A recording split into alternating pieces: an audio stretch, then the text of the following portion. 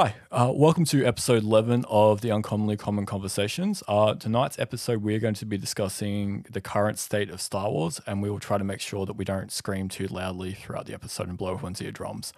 Just in order to kick off, we might just get everyone to introduce themselves. Alan, we'll start with you, mate. Hey everyone, Allan. I'd normally say a resident lawyer, but we've got Dean joining us tonight, who's also a legal practitioner. So welcome, Dean. And just for the record, I want to point out that Dean is also my lawyer as well. So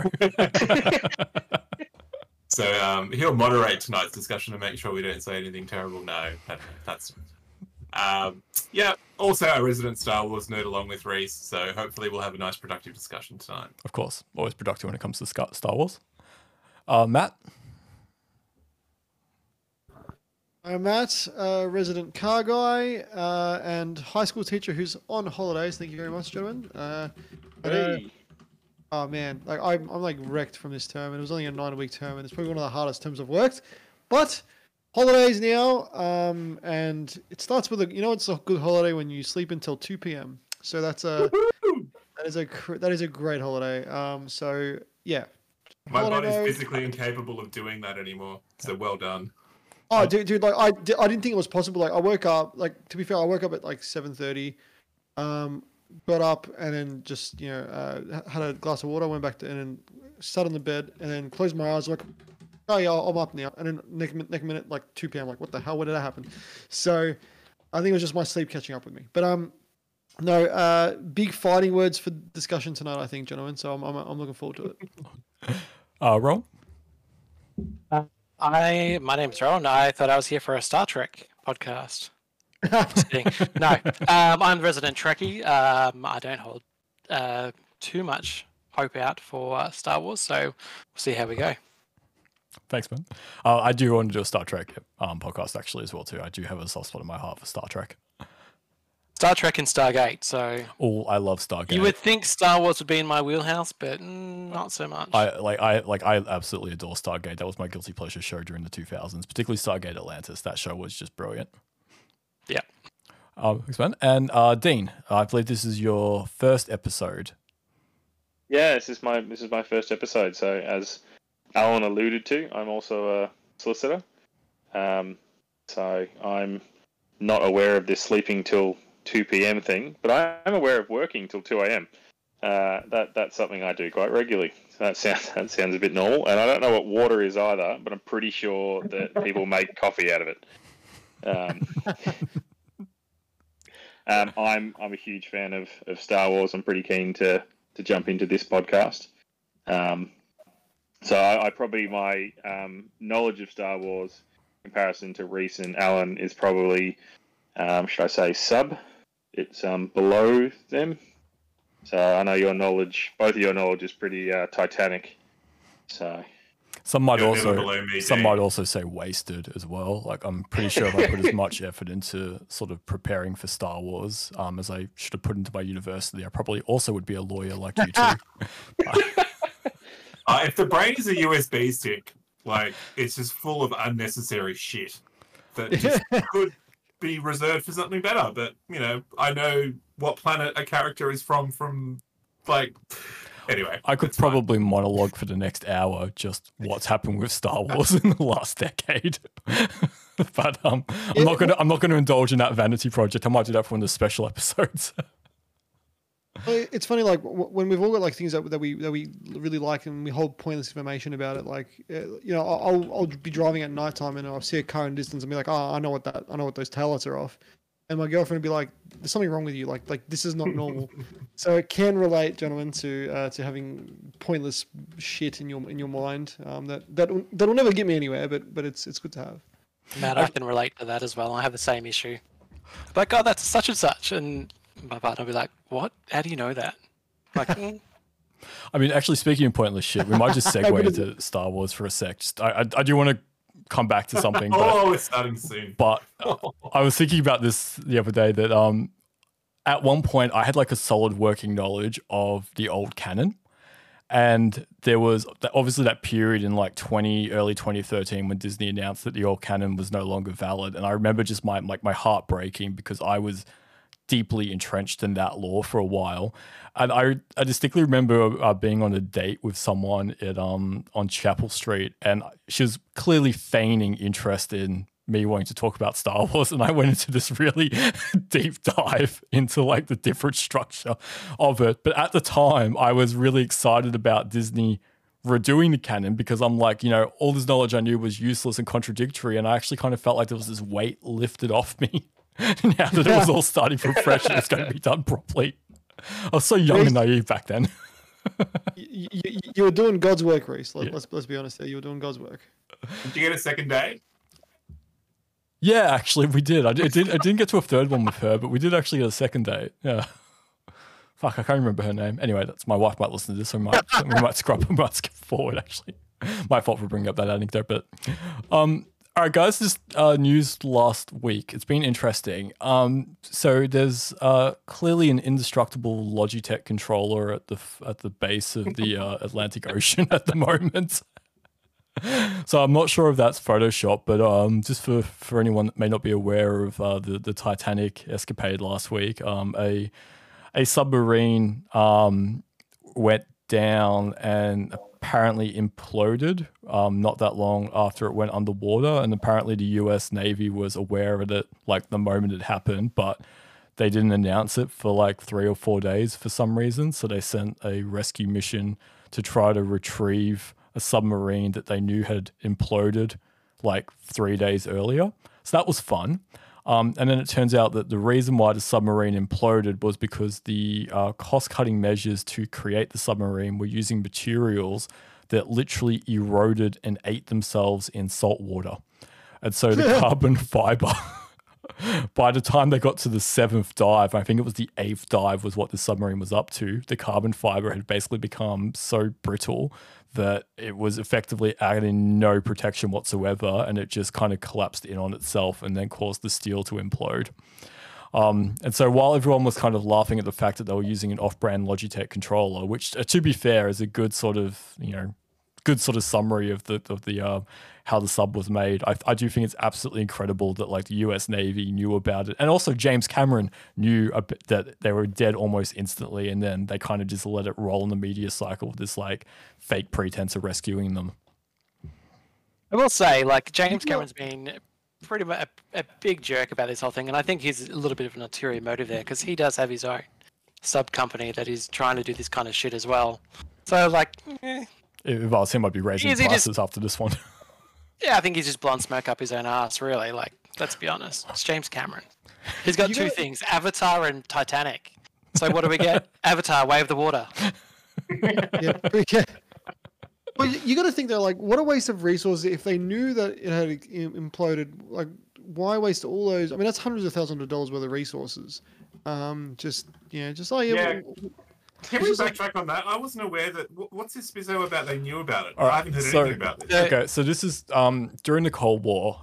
So like late 50s, early 60s, the U.S. Navy set up underwater listening stations all around the world in order to monitor Soviet subs. And so the U.S. Navy literally have microphones spread out across the entire planet that triangulate submarines throughout them. So the U.S. Navy apparently reported to the Coast Guard that an implosion was recorded. The sound of an implosion was recorded, coincidentally, at the exact instance that submersible lost contact with the surface. The Coast Guard apparently sat on that information for several days while they conducted a attempt to rescue the submarine. Now, depending on what element of Twitter you're reading, it's either because of just gross incompetence or it was because the Biden administration wanted to try to distract from what was happening with Hunter Biden's court cases. So again, it really depends on what interpretation of Twitter you're on at that particular point. But it does seem factual that they knew that the sub imploded 3 days earlier than they acknowledged it. Right, okay. Part of it was also that they didn't want to reveal how they knew that it imploded so early on in the whole situation because it's confidential, highly classified, whatever, American Army bullshit, Navy, whatever. I remember having dinner after MH370 disappeared in like 2014. I was having dinner with a guy that worked for one of the Australian intelligence agencies, and he was sort of saying that everyone kind of knew what happened, but no one wanted to actually say it, and so they all kind of knew basically where it went down, but no one wanted to acknowledge that they were spying on all the flights that were happening around that area. And so they kind of had this like weird thing where they were getting like universities to sort of send out like expeditions on boats to sort of canvass areas where there might be a possibility. But the reason why they couldn't end up fighting it is because it was like buried on the side of an underwater mountain. So there's definitely like the governments and these agencies definitely know, these organizations definitely have a lot more sort of oversight over what's happening in the oceans than they sort of publicly acknowledge. And the interesting one about the submarine stuff is that because of the way sound travels on the water, these acoustic microphones are incredibly accurate. Cool. So then also next fun story. It turns out that there was also a attempted coup against Putin. But it may have not been a coup. It could have also just been a weird sort of like reverse attack. I don't know. I'm not sure how you would frame it, but so the Wagner group, which is a Russian mercenary group, in response to the Russian Defense Force allegedly killing hundreds of them behind the lines, decided that they were going to march 1,000 kilometers on Moscow. And then they took over a couple of towns. They apparently shot down some Russian helicopters. And then apparently the Belarusian government mediated a compromise in which the leader of Wagner went to Belarus. And then the Wagner soldiers went back to the Ukrainian front lines. And this all happened over about 36 hours. So am I missing anything with that one? Because this is very confusing. What was really interesting about that is you could actually watch their the coup movements on Google Maps, because people were going out and checking the highways and saying road closed, because there's hundreds of kilometers of these 25,000 odd troops or something going back to Moscow. From Radoslog, something or other, down southern Russia, all the way up. So you could actually see the road closures happening. So you could track their movements until it got to 200 kilometers from Moscow before they went out to Belarus in exile or whatever the fuck that is. It was what I found interesting. There was absolutely no conflict at all. Like they passed Russian soldiers, but either they were not ordered to, engage or get involved. But there was no one pulled any trigger to kick anything off. It was just sort of it's a more peaceful march than a lot of the marches that we have during the COVID lockdowns or one of the animal rights marches. There's probably less violence in that coup than there is in a first world country protest these days. So. That's how he framed it as well. He framed it as a march for justice instead of a coup or whatever you want to call it. Very heavily armed. Yeah, it's amazing how peaceful marches are when everyone's extremely heavily armed. Because he got within 200 k's of Moscow, according to what he said. I'm not sure if that's that's nearly as close as Hitler got. So that's pretty impressive. He picked the right time of year to do it, I suppose. I think the other interesting thing about that whole Wagner group is that 50% of their troops are criminals that have been taken out of their prisons. And I'm just like, why didn't they just go like, fuck this, I'm just going to keep going, or I'm going to hightail it out here somewhere else? Why are they staying? Well, one of the things I read about the Wagner guys was that they had to be careful about where they deployed them against the Ukrainians, because they were basically just like surrendering in mass and going to the Ukrainians to try to get like new identities and not get blown up as cannon fodder. Because it's a weird unit to join when you're like your casualty rate is in like the 80%. Like that would sort of make me question the leadership and how much they value my life. It's been an interesting week. And also apparently, I do apologize, Allan, apparently there is the fight between Elon Musk and Mark Zuckerberg is still on. Apparently, Elon Musk... But you said his mum said no. No, she did say no. Apparently they spoke about it and he's convinced her that it's okay for him to do it. So apparently they both seem keen to have a cage match in Las Vegas at some point next year. Right. which Do I have to watch it through the metaverse or some bullshit? Or it's like, definitely how going to do I be. watch It's definitely it? going to be on Twitter. Like, let's be realistic Yeah. here. It's definitely going to be Twitter on Twitter. Spaces. Yeah. And it's probably one of those things where you have to get like a Twitter premium to watch it or something. Which whatever, they'll get my $8. That's for sure. You know, but yeah, so apparently Elon Musk and Mark Zuckerberg are going to have an MMA cage fight at some point in the next 12 months. Hasn't Zuckerberg been training for a while, like in MMA style, like fighting? Yes, I thought he's been. he has. Which apparently, yes, he has been training. And apparently, Elon Musk's response to that is that he's going to use the walrus method and body slam him, and then use his bulbous weight to sort of hold him down. That's not my words. That's Elon Musk's words, and he conveyed that with a series of gifs that also referenced Elon Tusk from Rick and Morty. So Yeah, good. So clearly, there's some strategizing happening at the moment. Yeah, he needs to train. If he wants to fight, he needs to train. It's got to be set like 6 to 12 months in the future. Like he's going to have to do like a heap of work and then do one of those 6-week like fitness, what they call them, boot camps. Yeah. And then go into the fight. Like all they do for 6 weeks is fight. Yeah. In a secluded location, is my understanding, and then boom, and you get absolutely cut. So I'll wait to see the montage training video of that. It'll be great. I don't know, man. I know the world's in a bit of a weird place at the moment, but like this kind of stuff just lifts my spirits to know that 2 of the richest people in the world are apparently totally down for it. So, whatever. Did you notice though that no one's fucking with Jeff Bezos? Well, so apparently so I've heard another rumor that Elon Musk has a burner account called Elon Musk Parody.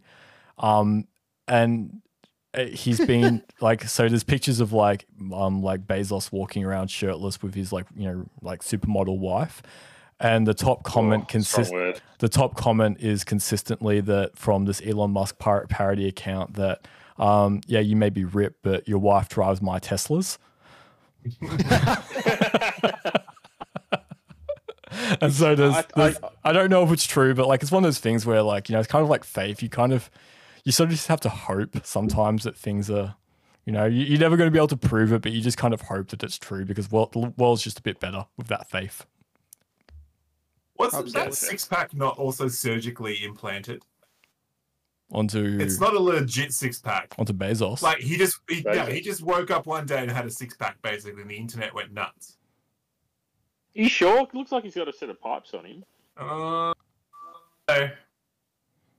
Look, I'll just add it to the rumor mill, but I'm pretty sure it's not real. Maybe it's my burner account that I'm using. Who knows?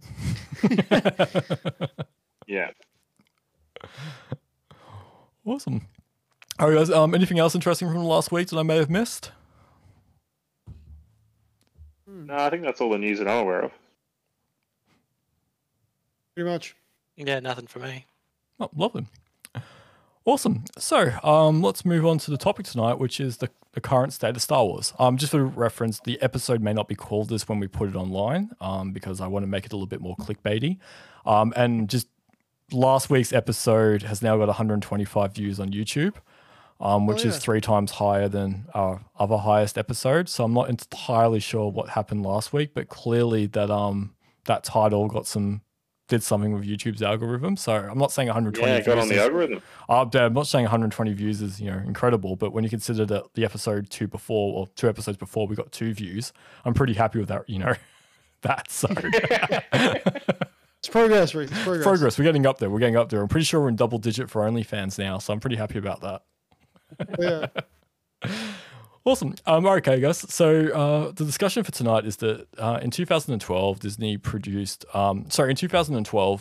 bought Lucasfilm from George Lucas, and the deal was for approximately $3 billion, which at the time was quite a large amount of money for entertainment properties.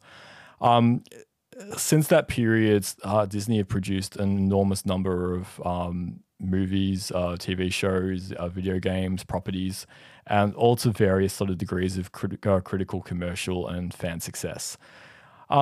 So I suppose what I wanted to sort of discuss tonight is kind of everyone's feelings about the last decade of Star Wars and what we think might happen in the next decade. So just to kind of kick it off, I'm just going to just give a bit of a rundown on what's happened in the last 10 years. And I'm just going to discuss mostly the major films, the TV shows, and just to give you an idea of how that's been tracking.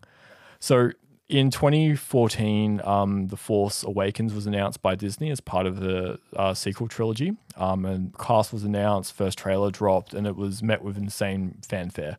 And in 2015, we got the launch of Force Awakens, which totaled about $2 billion globally.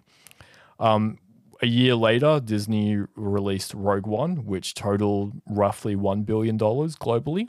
And then the year after that, they released the controversial Last Jedi, which grossed $1.3 billion.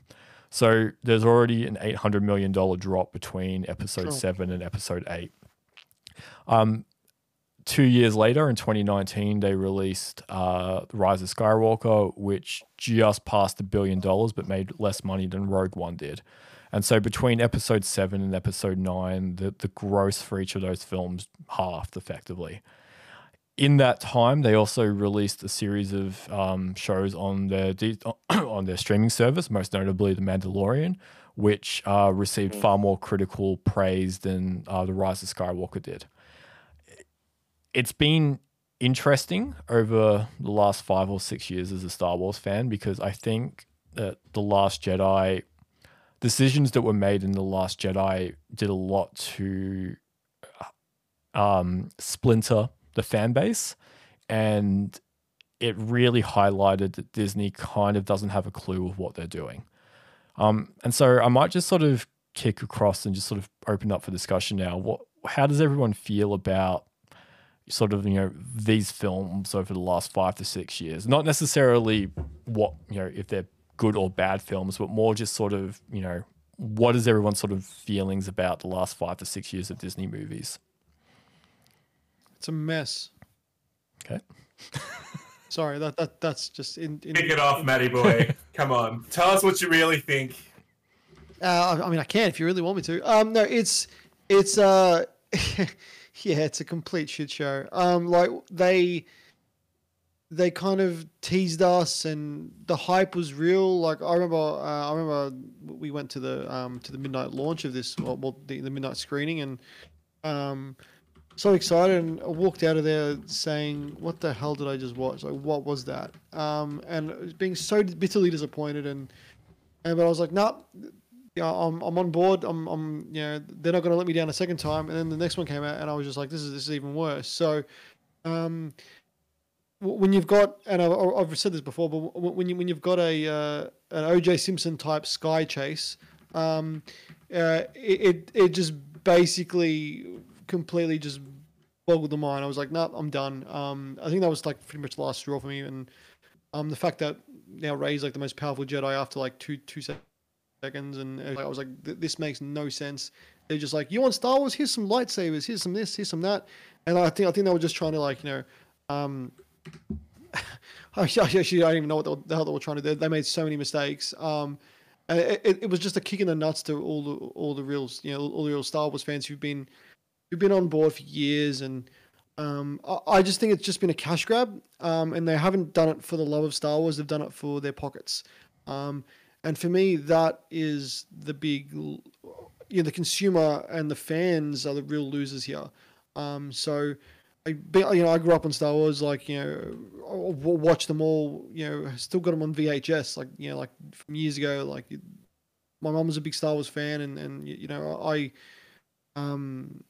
just bitterly disappointed. Like I couldn't believe what I was watching. And I was just so disappointed. And I think that is the key word, that they realized their mistakes and then they made it worse. And like they weren't looking at to make a good movie. They were just looking at their pockets. And for me, a cash grab for a movie is a complete waste of time. Allan, sorry, Rohan? That's all good. Props to you for referring to it as the O.J. Simpson chase in space. I've never heard that before, but that's so freaking true. It's what it was. Call, man. Yeah, 100%. The slowest chase ever. My general commentary is, look, we've had some really good stuff come out of the last 10 or so years, but we've also had some really, really shit stuff. And it's the really, really shit stuff that irks me. As well as the fact that it's now established that basically there was no plan. So Disney bought, this franchise that's everyone loves and it's amazing. And they decided to make a trilogy without a solid, coherent plot, like overarching plot through these 3 movies. So we had JJ doing his mystery boxes. We had Ryan doing his what's that word he loves using? Something expectations. What's the word, Rhys? Not defying expectations. Subverting expectations. That's right. Yeah. And then we had JJ back in episode 9, basically just undoing everything that the previous movie.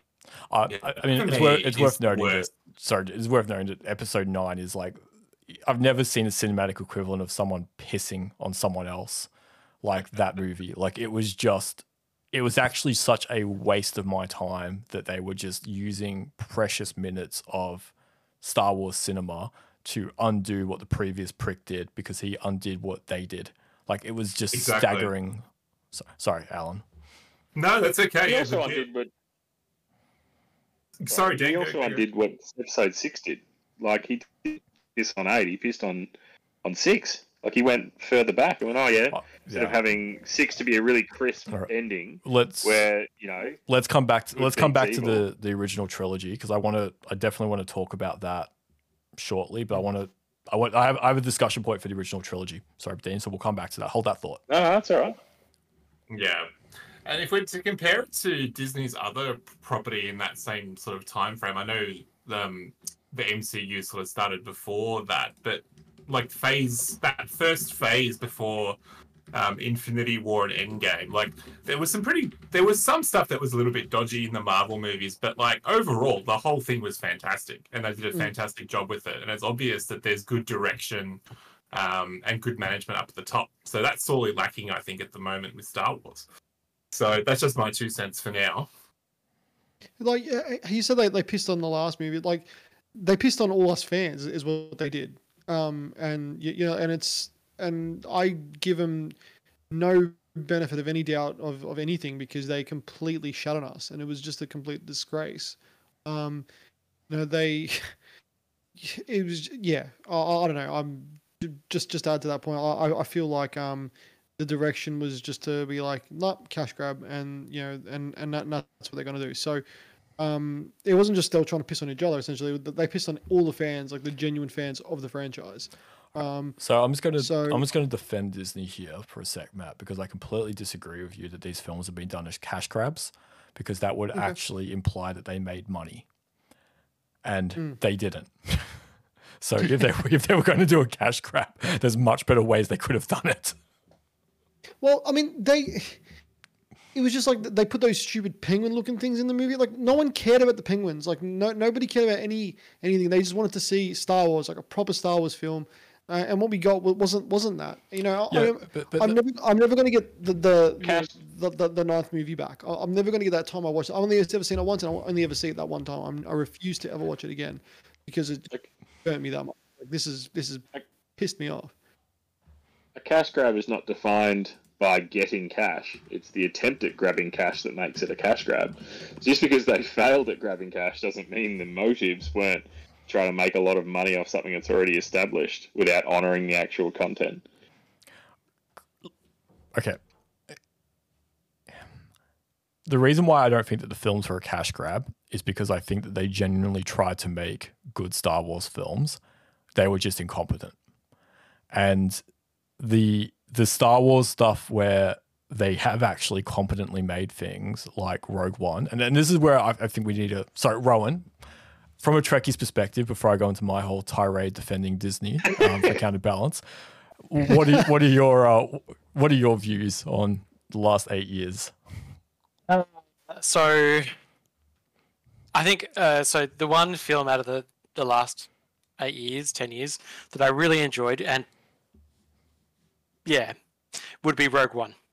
And I do know, like, obviously there was production issues with number 9, and we know that Carrie Fisher unfortunately passed away prior to that being done. So, from what I understand, her character was going to be more Did I say your name right? Carrie Fisher, was that right? Carrie. Yeah. Yeah. So I know her character is supposed to be more prominent in number 9, but because shit happens, people, pass away.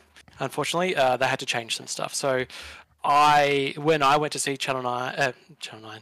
Chapter 9 with my partner, who is a big Star Trek fan, Star Wars fan. My God, why am I saying this wrong? He was really disappointed. Like, he was just like, "What the fuck was that?" And I just went, "Sorry, what just happened? I don't understand anything that just happened here. Didn't we finish with this in number 8, and now we've got this over here on number 9? Like, we're just like, it was a fever dream, and now we're going to finish with this." Like, I think why I like my favorite franchise of Star Trek is because they're kind of individualized stories.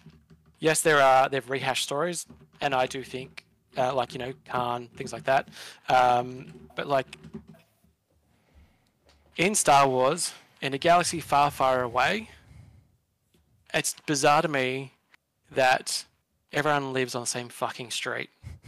Like, they all just come back, and it's like, what the fuck? Why? We finished with these people over here, but now you're just going to drag them back in for nostalgia hits so you can, again, make some money. But clearly, you fucked it up. Sorry for swearing a bit here. But I enjoy the property when it goes outside of the original trilogy.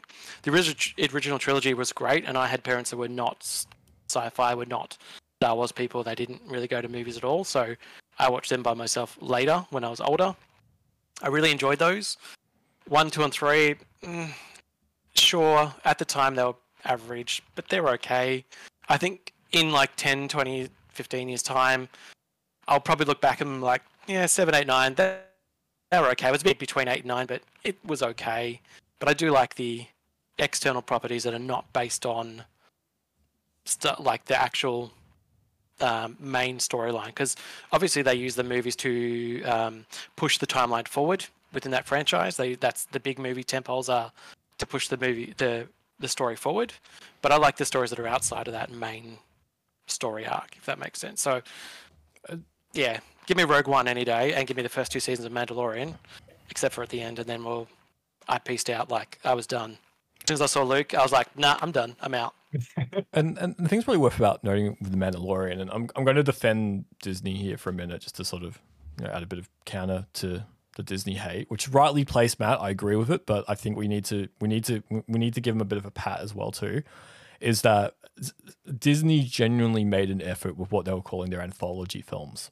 And so Rogue One was set up as the first anthology film, and then Solo was going to be the second one, and then you were going to have Obi-Wan, Boba Fett. There were a number of properties that were effectively meant to be these sort of standalone films that were going to pepper in between the main tentpoles. And the problem though is that the anthology films didn't make any money. And so, yes, Rogue One made $1 billion, but a year earlier, Force Awakens made $2 billion. And so from Lucasfilm's perspective, these movies were diminishing returns. I think Solo, I should have written that one down, but I think Solo only made something like $600 million. And so Disney did try to make these sort of like high budget, well put together films, because like Solo, I think, is a really great film. Like, I genuinely think Solo is better than 8 and 9 in Star Wars. I'm going to counter you with this. Yeah. So Han Solo, from my coming in later into the franchise, not growing up on it, coming in later, Han Solo had this mystique about him where he could do the Kessler run in 12 parsecs. Please correct me if I'm wrong, Star Wars people. Like, that was great. He, when you watch those movies, you're like, oh, is he, telling the truth, or is he, stretching it a little bit? Like, what's happening here? And then to get a movie where he actually does it, I'm just like, now you've ruined all the mystery about him. Like, just fuck it off. We don't need that Han Solo movie.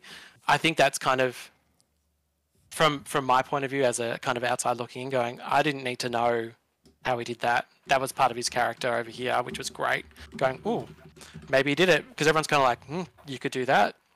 So to actually see how he did it, I was like, yeah, we didn't right. need to know how he got his name. Like, we didn't, like, literally what? We learned how he got his name, we learned how he got his ship, we learned how he got his blaster.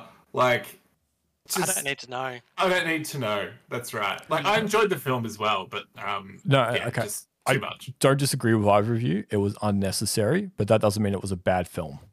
Agreed. No, it was an alright film. And I think that's kind of where I think Solo got a bad rap, is because it should never have happened. But that was the last time I personally think Disney took a risk, because it was because they didn't do an Indiana Jones thing where they de-age Harrison Ford for 20 minutes, which maybe if they're going to do Solo again now, that's what they'd look at doing. They recast an actor in the vein of what they did with the prequel trilogies with Ewan McGregor as Obi-Wan and with Donald Glover as Lando. So they made a genuine attempt to sort of try to emulate the prequel trilogy style by de-aging these characters and bringing in new actors to bring something to the roles.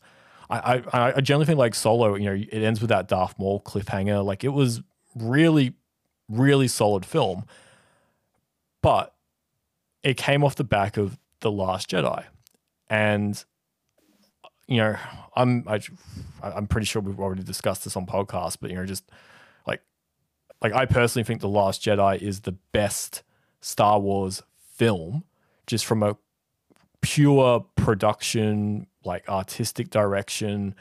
Rian Johnson tried to do things that were different, but it was a terrible Star Wars story, because it completely exposed, as Allan said earlier, that Disney and Kathleen Kennedy and that creative team had no overarching plan for the sequel trilogy. Like, there was nothing in place. And then because those films had no overarching plan, it meant that everything that was filling the gaps, like your Mandalorian, which, I want to discuss that in a minute, but all of these properties are now effectively trying to plug the gaps of bad storytelling at the top end. And I think that that's had a cascading effect down for the entire Star Wars canon for the last 10 years. Like, I'm not denying. Sorry. No, you go, Matt. I'm not denying that. They haven't tried, and everything, like what you're saying, everything was bad. Like, I'm not saying that everything was bad. But what I am saying is that, like, the stuff they needed to get right, like the fundamentals of Star Wars, they needed to get right.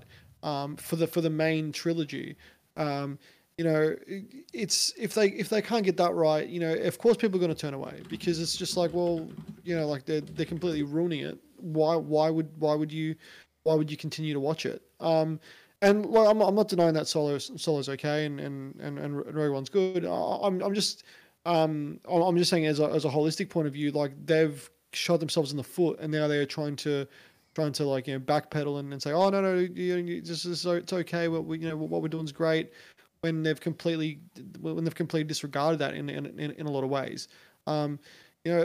We just want a good film. Like, we just want a good, a generally something that we like, walk out of it and say, hey, that was actually really, really good.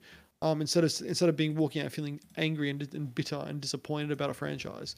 And yeah, you can produce some great things, and Mando's a great representation. I enjoy Mando, but the you're right, at the top end, the main story, the main trilogies and stuff, that needed to be if they're going to do it, they have to do that right, and they completely on where I'm sitting ruined it, and in effect had, like, it painted my my excitement for Star Wars, because every time a Star Wars thing would happen, I'd be so excited. Like, I would be G'd up for the months leading up to it, and be discussing, oh, it's going to be great, it's going to be great, it's going to be amazing. And then getting so bitterly disappointed, it hurt, like, as a genuine fan. And no amount of, like, other little things is going to help that, unless they start to really get their shit together. Do you think that's why they brought back pre-existing characters to the franchise, or to the franchise in general, like the TV shows and the movies, to help bring that kind of like, hey, we're sorry, here's someone you do know that you like? Do you think that's why they've done that, or is there another reason? Yes, I mean, personally, I think they have, but I also think that they're trying to resonate back with the real fans of the show, because they realize their mistakes, and full credit for them for trying, but also at the same point of, like, who the hell signed off those films that got them there in the first place? Carrie Fisher walking straight past Chewie, hugging hugging a person that never ever met or spoken to before in Rey. They acknowledge, yeah, we screwed up. They put their hands up, so like, yeah, we shouldn't have done that. But like, you know, it just set a precedent for the next two films, and it was a complete shit show after that, of the trilogy films. And you know, for me, the other films, like, while they were good and watchable, and I enjoyed them. In the back of my head was just saying, like, this is like, you know, where was this in the actual trilogy? And now I've, like, when a new Star Wars thing comes out, I'm like, oh yeah, you know, I'm kind of whatever about it anymore. I'm not as excited, and I think, you know, as you were saying, Rhys, you know, to be successful and stuff, that they need to make $1 bazillion. But success doesn't always equal money, right? Success equals, you know, the hype behind a film. And it's the same thing we discussed about the Marvel franchise. Like, there's just a bazillion movies coming out. You know, I'm just like, oh, whatever. I'll watch whichever one I feel like watching. I don't have any hype for all of them anymore. But it happened for me earlier with Star Wars because they just completely, you know, shut the bed. You didn't. With the MCU stuff, you're sort of at the point where you've had enough content that now it's sort of the hype's gone. But with Star Wars, it wasn't too much content. It was the content disappointed you and whet your flame. Correct, that's the way I look at it. Yeah.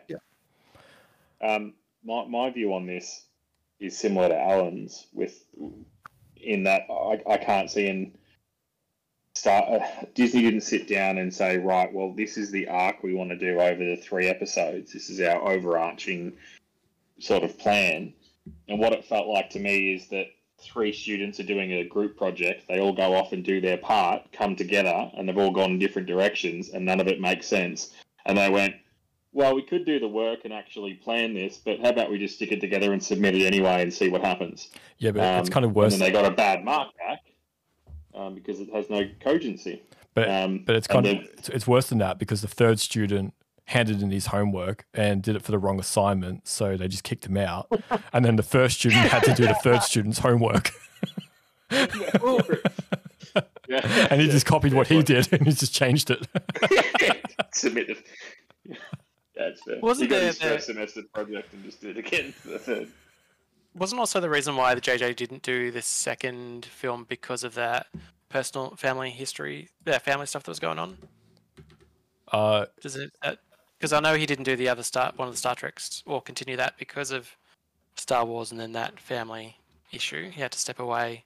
Sorry. Yeah. No, they had 3 directors lined up from the beginning with them, because they wanted to do them. They wanted them filming concurrently. So 7 and 8 were filmed somewhat concurrently, or at the very least back to back. Because they definitely did have a plan to try to have 3 different directors, because they wanted to sort of emulate the original trilogy where there was Lucas. Was it Kaz? Who was the second director? Kirshner. And then the third one was Lucas again, but that was only because Spielberg pulled out at the last minute. So they definitely did want to try to sort of emulate that story.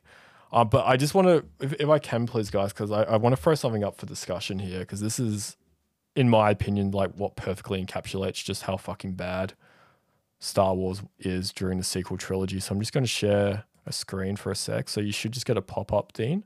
You might have to... Yep, cool. All right. Watch screen. So what I've just put up is a picture of Rian Johnson holding a sign that says "Your Snoke theory sucks." Yeah. Now, Snoke was one of the interesting mystery boxes that came out of Episode 7, and in my humble opinion, I think that Snoke perfectly encapsulates what is wrong with the sequel trilogy of Star Wars, and to an extent also encapsulates what's wrong with Mandalorian as well too. So just for some context, Snoke was introduced as kind of the big bad that Kylo Ren was reporting to in Episode 7, and he was deliberately done as a mysterious character. During all of the supplementary canon around like the Aftermath books and everything that was sort of written, even the comics that were designed to sort of support the narrative, no one gave any indication as to who Snoke was or what he was. And so the prevailing theory in 2015, 2016 was that Snoke was Darth Plagueis. and that would have been a really neat tie-in to the prequel trilogy, and it would have done this like lovely sort of rhythm between the films. It was not this guy. It was another Star Wars creator, which I think it was Diablo Rodriguez. I think his name is. I'm sorry, I'm completely screwing that up. During a fan conference leading into Star Wars Episode 8, wore a T-shirt that says "Your Snoke theory sucks." And they were making a big song and dance about how all of these sort of Snoke fan theories were completely off the mark, and you're never going to guess who Snoke actually is. Like you'll never see it coming. Right. Yeah, they were. I didn't know who he was. Yeah, they were 100% right, and that's the problem. They didn't know who he was. And so, of course, you get to Episode 8, and the big sort of, reveal is that Snoke doesn't matter. He's a nobody that Kylo Ren kills within 12 minutes of screen time. However, you then get to Episode 9, and what the subtitle of Episode 9 should be, somehow Palpatine returned, because that's literally as much creative thought as they put into that problem. And it turns out that Snoke was just some Force puppet that was being controlled by Palpatine in order to control the First Order vicariously, which actually contradicted all of the expanded universe canon up until that point, which was pretty adamant that Palpatine was dead. And so I suppose what I wanted sort of just to discuss Snoke is because I think he's just a good sort of focal point as to just how badly planned the Disney era of Star Wars is, to such an extent that even Mandalorian is somewhat trying to supplement the Snoke theory by introducing Force-sensitive cloning as an ongoing story arc throughout it. So I'm just curious as to sort of what everyone's sort of views are on sort of Snoke and how that reflects the broader issues with Star Wars presently. Even with what they're doing with The Mandalorian, admittedly, I did enjoy... Has everyone watched the latest season? Am I going to spoil anything for anyone if we talk about I haven't seen the latest, but you can spoil it. It's okay. Okay. Sorry. Yeah, because I pieced out after season 2. All right, sweet. Fair, good time fair. to knock off on that one. Well, there is an episode where it's focused on Coruscant and the Doctor from the first 2 seasons that was trying to extract the stuff from Grogu, who sort of got caught up in everything. And he's trying to be rehabilitated by the New Republic. And he's sort of having a crisis of conscience because he feels like he should be doing his work, but the New Republic's limiting what he's able to do for the New Republic. So he's a scientist who wants to do science, but he's not being allowed to by the new authorities who are in charge. And so he gets manipulated into essentially doing some stuff with the cloning side of things, which is being used to back up Snoke. And then we've got the end reveal where it looks like Moff Gideon was trying to clone himself and injecting himself with Force. It was Grogu, right? The Grogu stuff was in those clones. Is that right, Rhys? No. So Grogu isn't in those specific clones because they couldn't access Grogu. But the implication is the intent was to use Grogu's DNA for it. Yeah. So, there was a couple of cool concepts there, but at the end of the day, we all know where it leads, and we don't give a shit about what happened because it was so stupid at the time. So we're laying down all this groundwork for stuff that we don't care about. Anyway. Yeah, exactly. So, with the prequels, we knew what was going to happen in the original trilogy, but it was interesting to see how we got there because we loved what was in the original trilogy.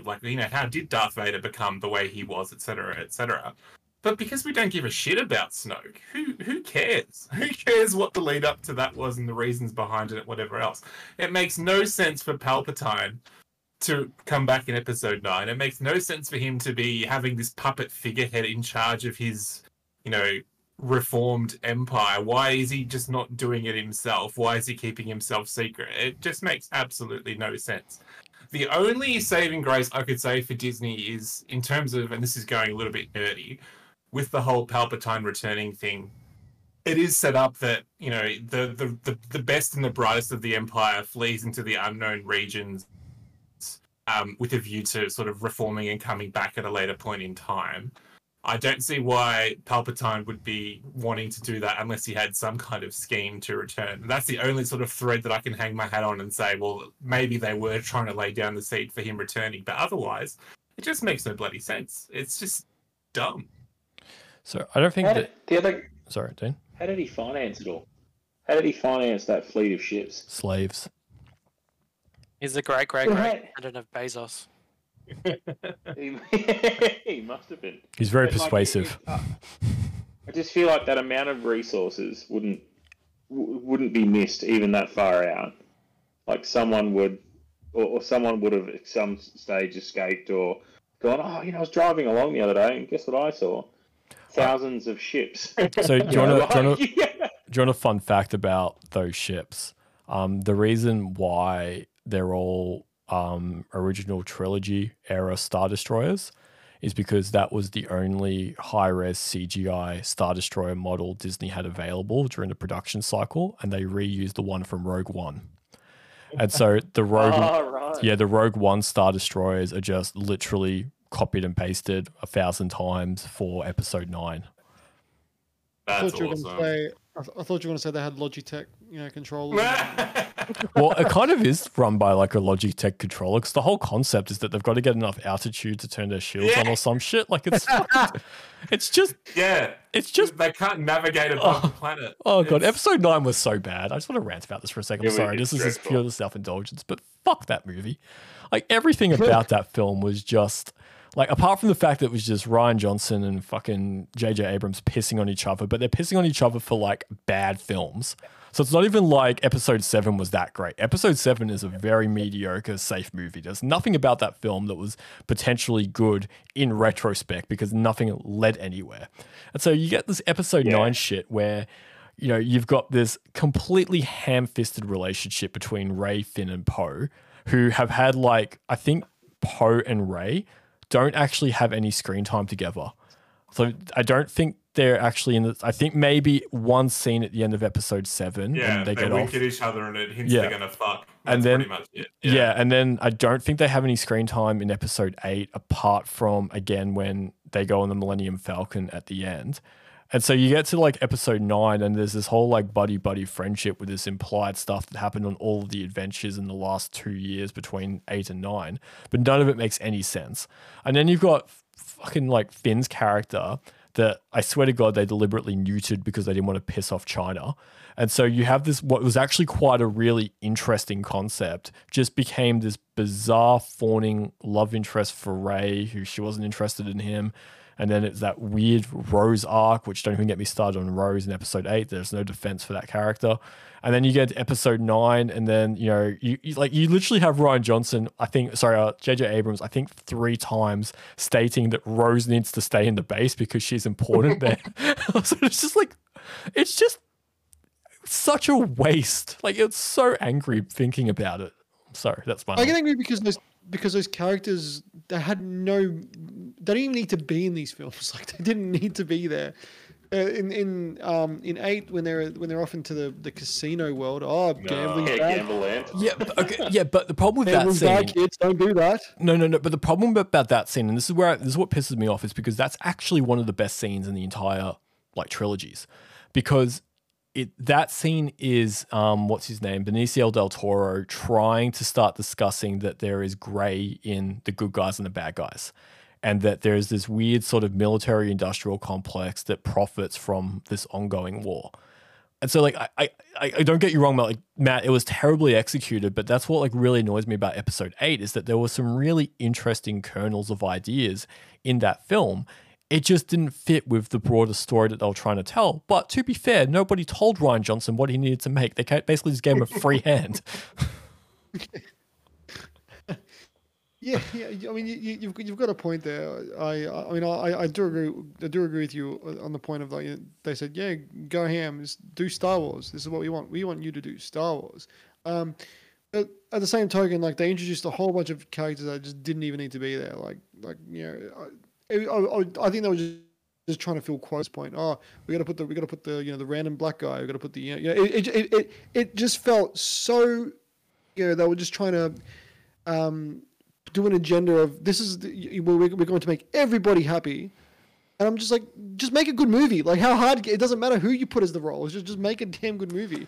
Instead of trying to fit quotes. And that's where Rogue One comes in. It's been touched on before, and we've talked negatives. We haven't talked about the one movie that everyone, even the Trekkie, agrees is a very good movie is Rogue One.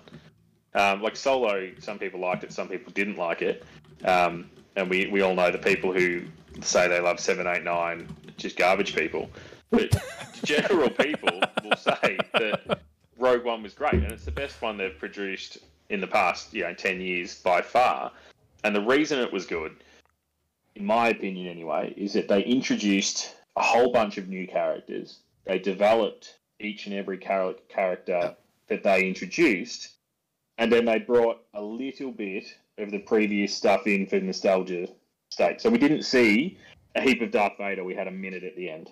We didn't see, Anakin didn't somehow rock up, or that was Vader. Obi-Wan didn't rock up and do something for some reason, or it was new characters that have been well fleshed out and a storyline that someone actually thought about for longer than 10 minutes, and then that filled a gap. We knew something happened, in between episode 3 and 4. Or was it 4 and 5? It was in between. That's in between 3 and 4.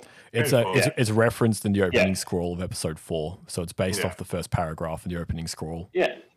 So they filled in a gap in between 3 and 4, and that's what those extra movies should be doing. They should be fleshing out the same way that the Clone Wars TV show fleshed out between 2 and 3. We got a heap of canon in between those movies. There was a whole war that we don't have canon about if that didn't happen. And that's what those smaller movies should be doing, and that's what Rogue One did. It hit it out of the absolute park. It got me excited about episode 8. So I saw episode 7 and went, well, that wasn't great, but it's going to lead to a lot of things. It was like a palate cleanse, and let's move into the next thing. Then Rogue One, this is really exciting. And then we had 8, and then that happened. All right, so while we're talking about Rogue One, let's talk about Andor then, because I think Andor's worth a few minutes of discussion. Have we all seen that? So, out of curiosity. No, but it's fun. You can say whatever you want. I've seen Andor. Okay, so no spoilers for. I won't spoil Andor per se because it's a prequel to Rogue One, which is a prequel to 4. So there's nothing in it that's really, there's nothing in it that's really spoiler territory, other than like saying that it is, like, in my opinion, objectively the best live action Star Wars ever created. And for me, Rogue One was the best, but I think Andor is a level above Rogue One in terms of its execution. And this is why I kind of think, Matt, why I don't think that Disney is necessarily using Star Wars as a cash grab is because Andor is also the most expensive Disney Plus show around Star Wars. Way more expensive than the Mandalorian series, and Andor barely squeaked by when it came to viewing numbers. And the fact that we're getting a season 2 of Andor, I personally think is only because of the sort of the critical acclaim that it's received. But what Andor does extremely well is that it, Star Wars works conceptually, and I'm going to quote Dave Filoni here and Lucas, but Star Wars stories work when they're not Star Wars stories. So the idea around a good Star Wars story is that it could be just a general human story, and it's set in the Star Wars universe. And so everything that we like about Star Wars is you could transplant it to a different period or a different genre, and the story would still work. Where I think that 7, 8, and 9 have been complete failures is because those are purely Star Wars stories that only work in the Star Wars universe within the Star Wars canon. And so what Andor does incredibly well is that it has 3 main arcs. Each arc is roughly 3 to 4 episodes. And within those arcs, they're telling self-contained stories that lead into the next arc with an over narrative, but they're entirely self-contained for the purpose of Cassian's experiences. And it's dark. And so the whole concept of it is that it's, good guys being evil in order to fight evil. That's sort of the undercurrent of the show. And like, I know, Dean, you're a bit critical of it to begin with, but where I think that, where I get really upset and why I get so frustrated about Star Wars is because Andor demonstrates that there is such a capability to produce good content. Like the ingredients are there, the talent's there, the money's definitely there. And so every time they produce a Jack Black Lizzo episode of Mandalorian, yeah. And then you compare that to that just beautiful beautiful scene of Skarsgård on the bridge talking about what he sacrificed, and it's just, oh god, my soul breaks. I know it's melodramatic, but it's so, it just makes me so angry. Well, I Andor grew on me. Like I had to force myself through the first half of it to then get the payoff on the back end. Yep. So I will admit I wasn't overly keen, and I stopped watching until I sort of summoned up the effort to get back into it. But then by the time I finished it, I agreed that it was good. I liked it in the end. There was just a lot of setting up getting done, which is something that I want to see in Star Wars. I want them to develop characters. I want them to set worlds up and set things up. So I shouldn't have given up so quickly. But I guess I was sort of comparing it too much to The Mandalorian, where there is an overarching plot, but every episode he does a side quest. So you finish it and you go, I feel like I watched something and it ended. Like that was a little movie. That was great. And then you're excited for the next one because there's an overall plot, but he keeps doing all these side quests so you get like a resolution. Whereas then with Andor, even when you got to the end, there was no resolution. Like it's ongoing. There's a season 2, and like nothing has resolved. And that's not a bad thing, but it's just what I was comparing it to when I started watching it. And then Mando 3 came out, and Lizzo got involved, and I was like, why am I hoping for that? Why aren't I enjoying this? This is pretty good. So that short, sharp, they went too far with the short, sharp, catchy episodes with Mando in season 3. They've sort of thrown away the arc concept, and in my eyes, in that, and they've gone to flashy crap. But yeah, no, Andor was a slow burn. It was a good burn. Well, I mean, the reason why Mando worked for me for the first 2 seasons anyway, well, I mean, I haven't seen the third one yet, was, they had character development, and the characters you actually felt something for. 7, 8, and 9, I couldn't care if any of them got killed. Just stop at season 2. Just hold on to that. Do what Rohan did. He had the right idea. It might have been unintentional, but it was the right idea. Just stop at season 2 of Mando and don't put yourself through fucking season 3, because that was bad, Matt. So bad. Okay. Unless you really like Katie Sackhoff, in which case watch it. Well, yeah. Actually, if you do really like Katie Sackhoff, then by all means keep watching it, because that was the only thing keeping me going for that season was her. She was really good. I mean, she was wonderful in the first season of Mando. She was such a great character. Except that she never much meant to see her go. But I do want to sort of talk about Obi-Wan though. Oh. Yeah, good. That's exactly why I want to talk about Obi-Wan's for that reaction. So, I just want to point out by saying that Obi-Wan was originally meant to be an anthology film, and so it was originally launched as a standalone film for that, and then Disney Plus decided to give it the Boba Fett treatment and turn it from a film into a miniseries or to a 6-part series. But I think that Obi-Wan shows the best and the worst of what Disney does with Star Wars in one product, because there are sequences in the Obi-Wan show which, in my opinion, are top tier AAA Star Wars content. That final fight between Obi-Wan and Darth Vader is phenomenal. I don't care what anyone has to say about the series. That final fight is absolutely phenomenal between those two characters. But on the other hand, you have the weird. Do you like shaky cam lightsaber fights, Rhys? I do actually. I do. Oh, okay. I do actually like it. On the other hand, you have the Inquisitor arc, which was just a knockoff ripoff from the Star Wars Jedi Survivor game. Then you have some of the worst child-adult stunt coordination imaginable with the Leia running sequence. You have Flea from Red Hot Chili Peppers doing like a Simpson-esque Star Wars cameo. But then you also have there's the ship within a ship within a ship. There's Darth Vader forgetting to use his powers. Yeah, he used literally 30 seconds ago. Yeah, but you also have live action clone troopers, which had never been seen before, and you had Dark Anakin Skywalker as well. So I'm just saying, like, there are things within that Obi-Wan show which I think were phenomenal, which were clearly in the movie draft, but then they had to elongate it to 6 episodes, and then in order to do that, they needed to bring in filler, or they needed to bring in characters that just detracted from what should have been a very focused story about Obi-Wan overcoming his trauma and overcoming what he went through in order to find his confidence again to enter into that phase of his life. But yeah, I have thrown it out for discussion. Like, but Rohan, have you seen it, Rohan? Oh, sorry. No, I haven't seen it, but it's making me think of other things to do with the film franchises and things like that. So I'm just going to revert back for 1 second. So just because of how you were talking about the set pieces, so I will say that some of the set pieces in the newer movies have been phenomenal, even from a Trekkie's point of view. I'm like, that actually is pretty fucking cool. Like when, I don't know who it is, but it's in the ship and she light speeds into the other ships and there's like a big lightning thing. That was a phenomenal visual there. And then even just,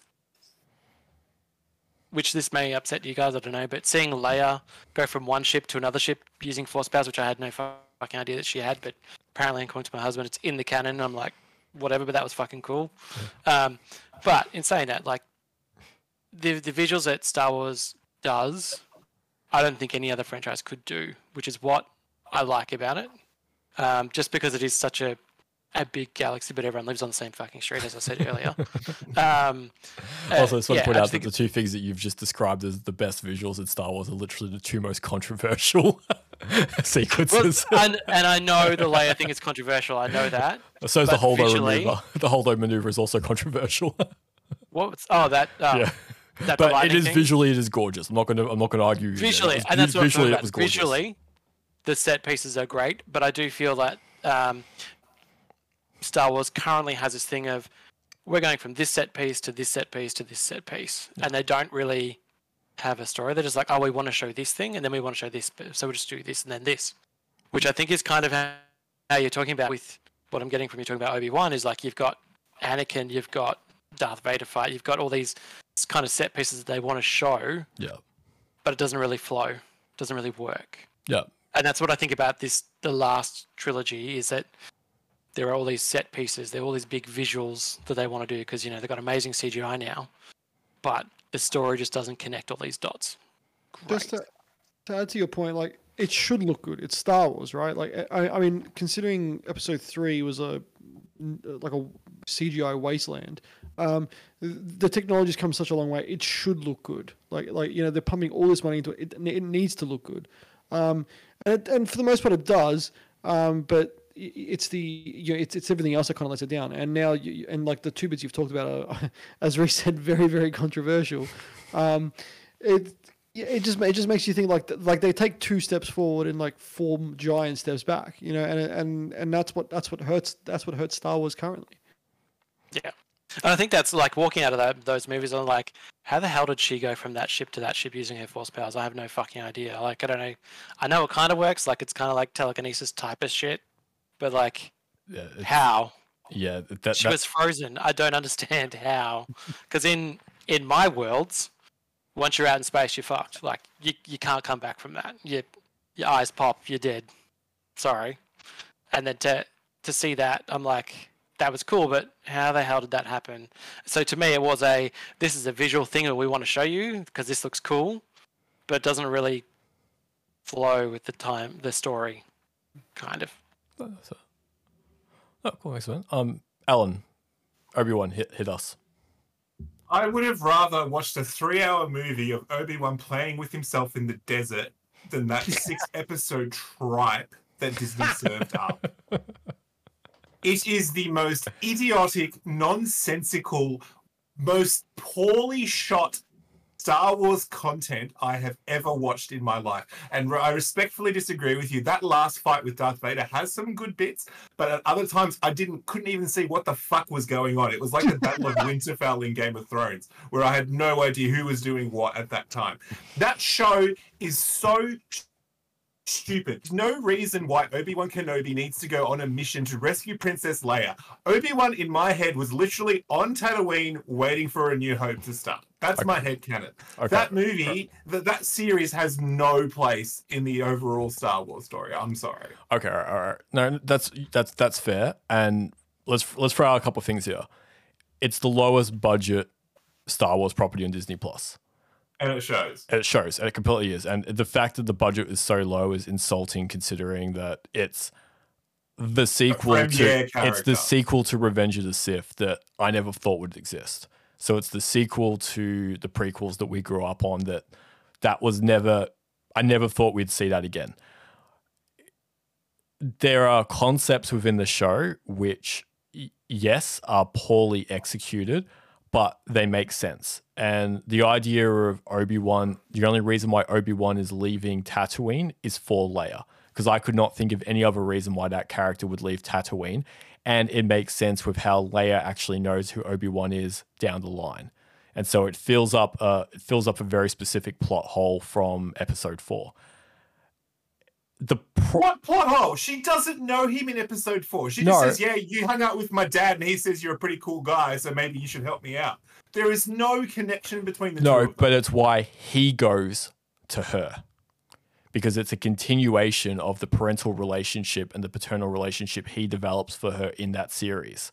And so he leaves to go rescue his surrogate daughter again. Now, I'm not saying it's brilliantly executed, but they attempted to do stuff in Obi-Wan that I didn't think we would ever see. Like, I didn't think we'd see that again. And that's not to excuse the flaws of it, but you've got arguably one of the best lightsaber duels in Star Wars. Like, I would put that final duel between Anakin and Obi-Wan. Firstly, it's better than any of the duels from the sequel trilogy. So don't get me started on that. It's better than any of the sequel trilogy duels. And I would argue it's up there with anything from the prequel trilogy in terms of what it actually achieves with showing Obi-Wan as completely badass. Because that is him at his absolute pinnacle, pummeling the shit out of Vader. And what the show does really well is it shows Vader being effectively like uber level bad and powerful. He completely destroys that Sith Inquisitor without effortlessly trying, and then he gets his ass handed to him by Obi-Wan. And so it actually does a good example of showing just how powerful Obi-Wan truly is, because Obi-Wan is also holding back in Revenge of the Sith, because Obi-Wan is still trying to save Anakin during that fight. It's only right at the end when Obi-Wan is actually prepared to kill Anakin with the high ground scene. And so you finally get to see just how powerful Obi-Wan truly is in live action, which, for all the faults of the series, that's worth sitting through 6 episodes to get up to. However... No, just watch the final fight. Yeah, no, by all means, go onto YouTube and watch it. I've watched it dozens of times in 4K. It's beautiful. 4K HDR, it's stunning. But this is what I'm sort of trying to get at with why I think that Disney is doing some of the best and some of the worst of Star Wars, is because, in my opinion, Obi-Wan has some of the best Star Wars. It gave us another opportunity to see these characters again, which I didn't think we would ever get. Like, I genuinely did not think we'd ever see live action Hayden Christensen again. Like, that was completely, I didn't think it would happen. And so Disney's given us the beauty of revisiting stuff that was quite, important during, our sort of developing years with Star Wars. But at the same token, they ham-fist all of this other shit into it that's completely unnecessary and poorly executed, which is why I find it so frustrating.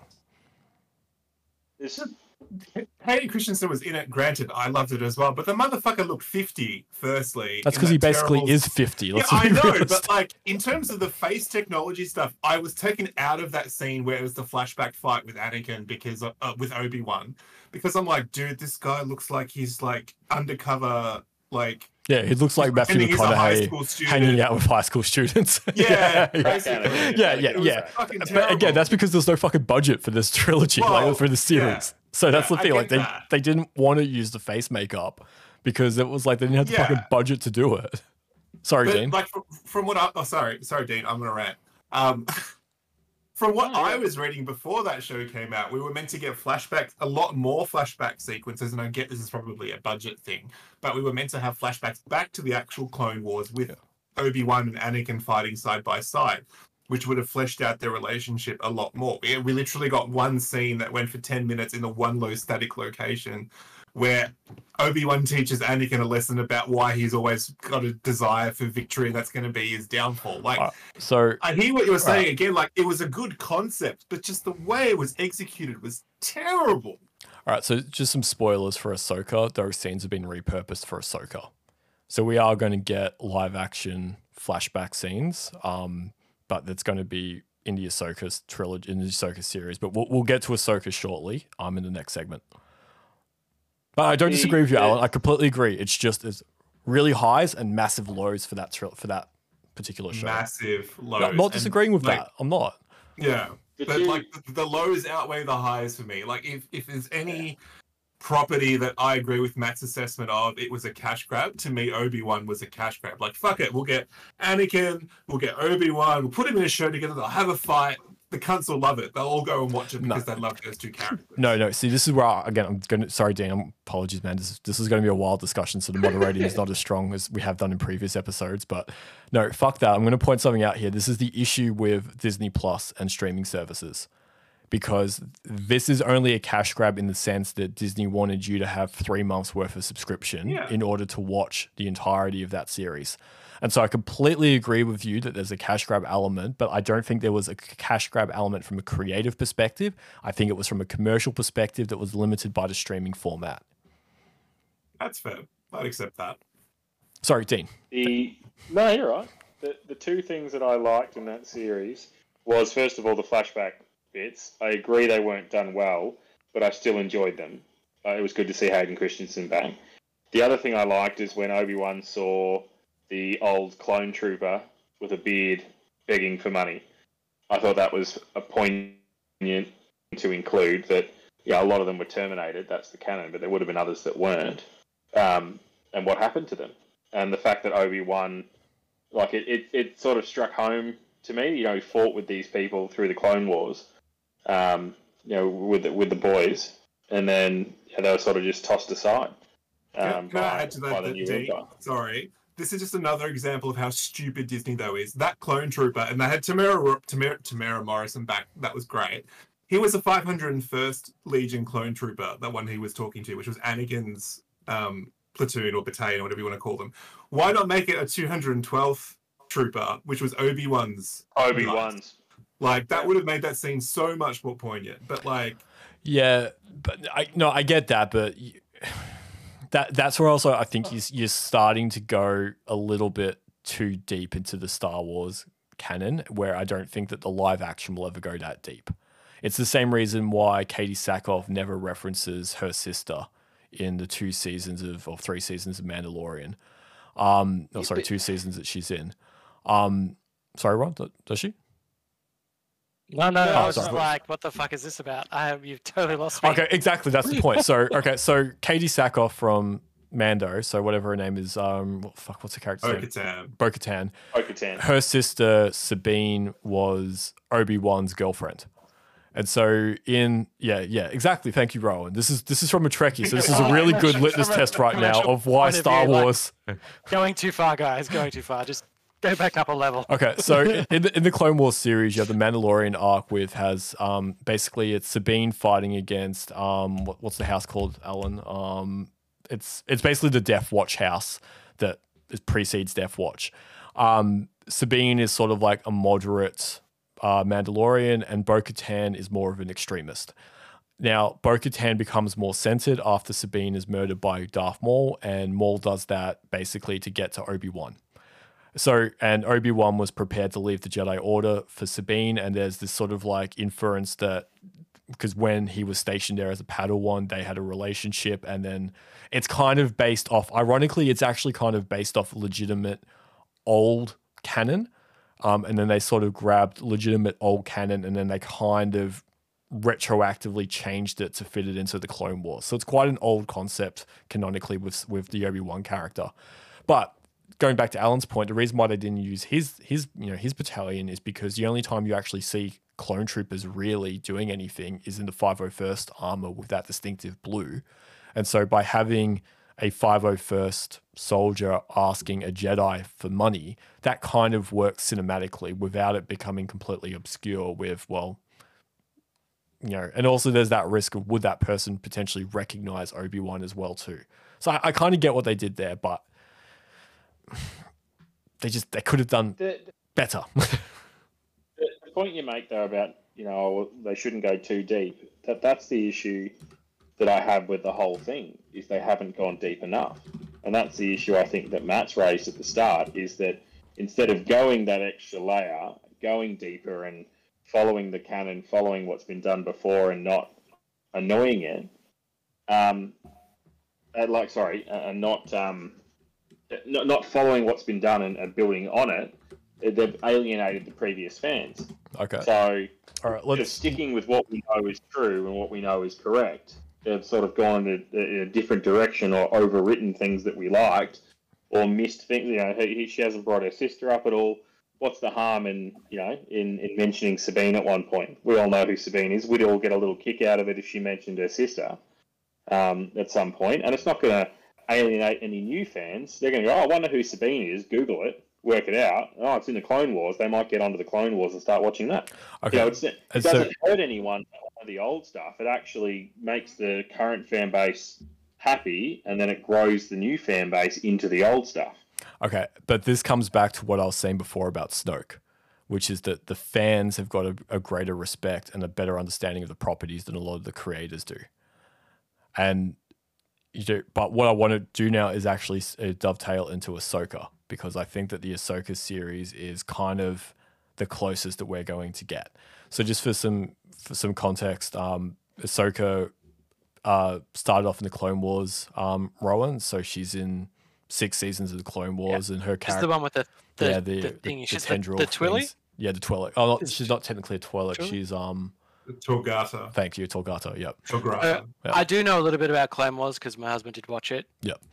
Like religiously, so I know a little. I've walked past it, seen it, so I do kind of know it a little bit. So we're good with this one. All right, cool. So just broadly, just for this segment, Ahsoka starts off being an insufferable brat, basically. In her first few episodes, she's literally just like a kiddie cartoon, annoying Jedi Padawan. And then over the course of the series, Dave Filoni and George Lucas, to be fair, revised the character to becoming one of the most sort of complex characters in Star Wars. She then survives the Disney canon purge by being brought back again in Rebels. And so she's now the first character to jump across animated mediums. And so she bridges Rebels with Clone Wars. And then she's the first animated character of prominence to get a live action treatment in Mandalorian. Now, yes, Bo-Katan did technically come first, but Ahsoka is a far more important character than Bo-Katan. And so when we start looking at this Ahsoka series, this is kind of Disney's compromise with giving us that really deep lore, because even unless you've watched any of those other properties, like if you've only watched the mainline films, you'd have no idea that Ahsoka was Anakin's Padawan, because she was effectively retconned into the sequel trilogy. The prequel trilogy. So yeah, I just wouldn't mind just having a bit of a discussion about sort of, what we think the Ahsoka series is going to be like, and whether or not this might be something that actually redeems Star Wars after, Mandalorian and some of the last failures that they've had in this part of the universe, which is this post-sequel narrative. Sorry, post-original trilogy narrative. Yeah, it's called Ahsoka, but basically it's just Rebels live action season 5. Season 5 that it would be. No, technically it's heir to the Empire book. It's yeah. But we're getting Ezra, we're getting Sabine. We're getting all of the gang back together, basically. Yeah. And I think it is a capitulation by Disney that, maybe we were wrong to basically scrap the old canon in some way. So we're bringing back Thrawn as a villain. We're bringing back the Empire as posing a threat. What I'm going to find interesting is, this is the period where Luke, Han, and Leia would still be sort of at the peak of their powers. So how are we going to have this, I'm presuming, galaxy-wide conflict with the resurgent Empire? We're not going to have the main characters in it? Or if they are going to be in it. Maybe it'll just be a cameo or a de-aging thing, or sort of. I'm intrigued to see how they handle that aspect of it, because I don't think you can't not include them in that sort of setup if that's what's going to happen. But I think this is Disney sort of throwing some member berries at us and hoping that we enjoy the content. Well, Ahsoka wasn't. She didn't get into the rebellion. Like she wasn't like, oh yeah, cool, right. I'll get into this. I'll become a Jedi again and get into the. Yeah, she was one of the founders of the rebellion. So she's one of the initial. She's one of the initial recruits. So canonically, she gets recruited by Bail Organa about 3 years after Revenge of the Sith, and she becomes Fulcrum, who effectively goes around and manages rebel cells. So she does become quite high up in the rebellion, like she's in that upper echelon of it. This through cartoon, through no. So this is through Star Wars Rebels, and then they've also done an episode specifically with that what's it called, the one that came out last year in Disney Plus, the vinaigrette episodes. So there's a specific sort of Clone Wars style episode about her getting recruited by Bail Organa. Okay, I haven't seen that. I think it is. Yeah. Isn't it Rebels? She didn't seem overly. Yeah. Well, she gets introduced. She was just there to provide intel to the gang, and that was. No, she was their handler. So she gets introduced because she gets alluded to in season 1 of Rebels as Fulcrum. So they keep Hera keeps referring to Fulcrum being who they report to in their rebel cell, and then when they're getting chased by the Empire, and I think it's the last episode of season 1, Fulcrum saves them, and then it appears that Ahsoka is Fulcrum. And then sort of what she does in season 2 is sort of coordinating the rebel cells, but she does disappear from Rebels after the end of season 2. How are we going to explain the fact that she had no interaction with Luke whatsoever until Mandalorian, basically? Mandalorian. Well, that really depends on when the Ahsoka series is actually set, Allan. No, but as in you're saying that she was up in the upper echelons of the rebellion, unless you're saying that after she had that fight with Vader, she just disappears for a bit. Well, that's it. There's a big gap in her timeline, which I mean, to be fair, I think that season of Rebels is kind of like 3 or 4 BBY. Like it's sort of it's getting towards it's getting nearly there. So I don't really know what's kind of happened with her. I think one of the prevailing theories is that she goes into the world between worlds, which, for reference, Rohan, Star Wars' multiverse is called the world between worlds, which is kind of explored canonically in Rebels, which is effectively the ability to see different sort of timelines and different events. And so one of the big sort of conspiracy theories is that if Star Wars continues to implode in its current trajectory at a higher level, at a cinematic level, that they're just going to sort of use the world in between worlds to basically change the timeline so that they just kind of effectively disregard 7, 8, and 9 and what's going to happen after that. So Star Wars literally built their own get out of jail free card within the canon in case things get too bad. It's actually kind of impressive. Ahsoka could have just been on parental leave for a bit. I think this is the where I kind of like look, for me, looking at Ahsoka from the outside, not really knowing much about it, though I'm kind of interested in it because I don't know. I know a little bit about her, but I'm not fully into the Star Wars universe, as you guys know. So this kind of interests me as to, I know she was Anakin's apprentice. Like I know that. That's all I know, right? But like, I know she dual wields lightsabers, which we really see much of. Is she the first? I don't know. Yeah. So this one kind of interests me. There's a couple of others that I'm also interested in because they're set before and after the movies as well. Which I don't know if you're going to mention those, Rhys, or not. But those ones kind of interest me. Well, so it'll be interesting to see. I might just talk then about the because we're sort of coming up to the 90-minute mark, so I might just start talking about the future properties that are lined up for Star Wars. So in 2023, we've got Ahsoka and we've got Skeleton Crew. I don't know when Skeleton Crew was set though. Sorry, I should have double checked that. 2024. The Jude Law one. Yeah, the Jude Law one. Yeah. Right. I think Skeleton Crew. I don't know much about it. To be fair, I kind of haven't really paid much attention to it. I honestly thought it was going to be cancelled. Sorry, Ron, you have a. So I know. I'll do. about this Okay, one. yeah. Tell us. So this one is about kids that are from a planet far, far away on a different street, and their travels basically.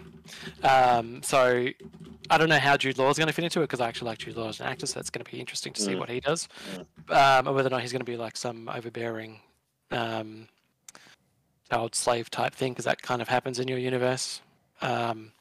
So is he going to be one of those people or is he going to help them? I don't know. But to me, because it's set kind of away from everything else, again, this is one that interests me. Well, Because I like the... Sorry, Yeah. go. it's about a heist in Coruscant, isn't it?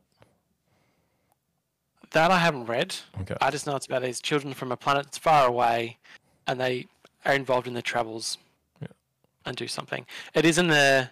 It's post Return of the Jedi. Yeah. So it's in So the, that's it's in kind of in the middle-ish. Yeah. That's right, yes, after 6. I think it's or meant to be 5. happening in the same timeline as the Mandoverse. So I think it's Mando. roughly in that sort of time window of what they're doing. Right. Yeah. So that's what I know. Like I don't know too much, but I'm kind of like, oh, this is not going to be in the mainstream main line. Yeah. Hopefully, if it's going to be like the first 2 seasons of Mando, yay, because it's kind of separate and builds the universe out a bit more than just focusing on that primary bit. But yeah, I think it'll be quite good. I hope it'll be quite good. No, but Jude Law's always good. So then next year we've got Andor season 2, and then we have a show called The Acolyte, which is set during the High Republic era, and effectively follows a Sith apprentice. Is kind of the concept of the show. It's also possible it's just been cancelled. So I did see something in the last 24 hours that it may not be happening anymore. And there was a little bit of controversy around The Acolyte because the showrunner that they brought in to actually run the show, they ended up firing, and then she sued Disney because they fired her, and then Disney paid her $5,000 in compensation when she asked for $5 million. And that $5,000 in compensation was to assist with her moving costs. So there was that. And then that's it. So there is currently no other live action Star Wars property that has a release date associated to it. Now there are 3 new movies that have been announced, that no release date. And so the first one is obviously the new Rey Skywalker / Palpatine film, which is the sequel to Episode 9 that's meant to take place, I think, 10 years after Episode 9, and it's effectively her rebuilding the Jedi Order. The rumor around this one is that Grogu is going to be a part of that film, so tying the Mandoverse into the Daisy Ridley verse, as it were. And it's meant to be her rebuilding the Jedi Order using the text from Luke. And that's it. That's all we know about it. There's then the Dave Filoni Star Wars film, which is, we'll just call it Heir to the Empire, which is effectively the culmination of the Mandoverse, which is the Kevin Feige produced element within Star Wars. That doesn't have a date yet, but the guess is that's probably going to be in the next 3 years, and it's going to most likely depend on how well Ahsoka does, because if Ahsoka does well, I'm sure there'll be a season 2 of Ahsoka before this movie will kick off. And then the last one that's been announced is the James Mangold Star Wars film, which is about the origin of the Jedi. And that's set several thousand years in the past, and it's meant to kind of be sort of like a biblical epic about the first Jedi. Now, That's terrifying. Yeah, That's exciting to me. that it does That actually. needs to be good. Yeah, It needs to be very, very good. Like Yeah. it can't be one of the ones they half-ass do, because that's real canon. Like that's setting up. That's the foundation of everything that we like. Now- So if they stuff that up, we've got a problem. no, that's okay. It's entirely possible they won't stuff that up because the chances of any of these movies seeing the light of day are next to none. So I just want to quickly recap, just for some context here. This is not all of them. These are just the ones that I quickly double checked when I was doing this earlier. So far, the cancelled Star Wars films. So this is not TV shows. This is just film. Oh, sorry, cancelled Star Wars live action properties. The Rian Johnson trilogy, that's fucking gone. There was the Rangers of the New Republic show, that's gone. You had Star Wars Episode 9 by Colin Trevorrow, that completely disappeared. You had the David Benioff and D.B. Weiss Star Wars film, which was meant to also be a trilogy of films. That coincidentally disappeared at approximately the same time as the Game of Thrones Season 8 finale. You then had... one they wrote? Yes. You then had the Rogue Squadron film, which is what we were discussing at the start of this episode, which had a whole Patty Jenkins trailer that was made for it, sort of proof of concept highlighting what the film was going to be about. Dead. And then you also have the Kevin Feige Star Wars film, which is also apparently dead.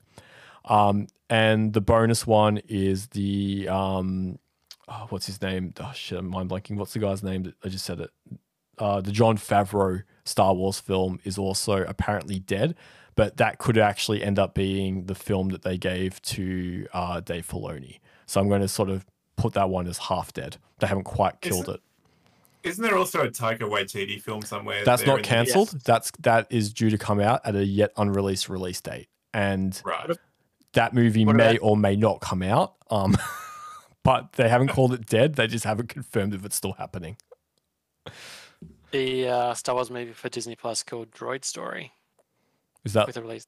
It's to be determined when it's going to be released. Oh, okay, it's about R2D2 and 3CPO epic journey.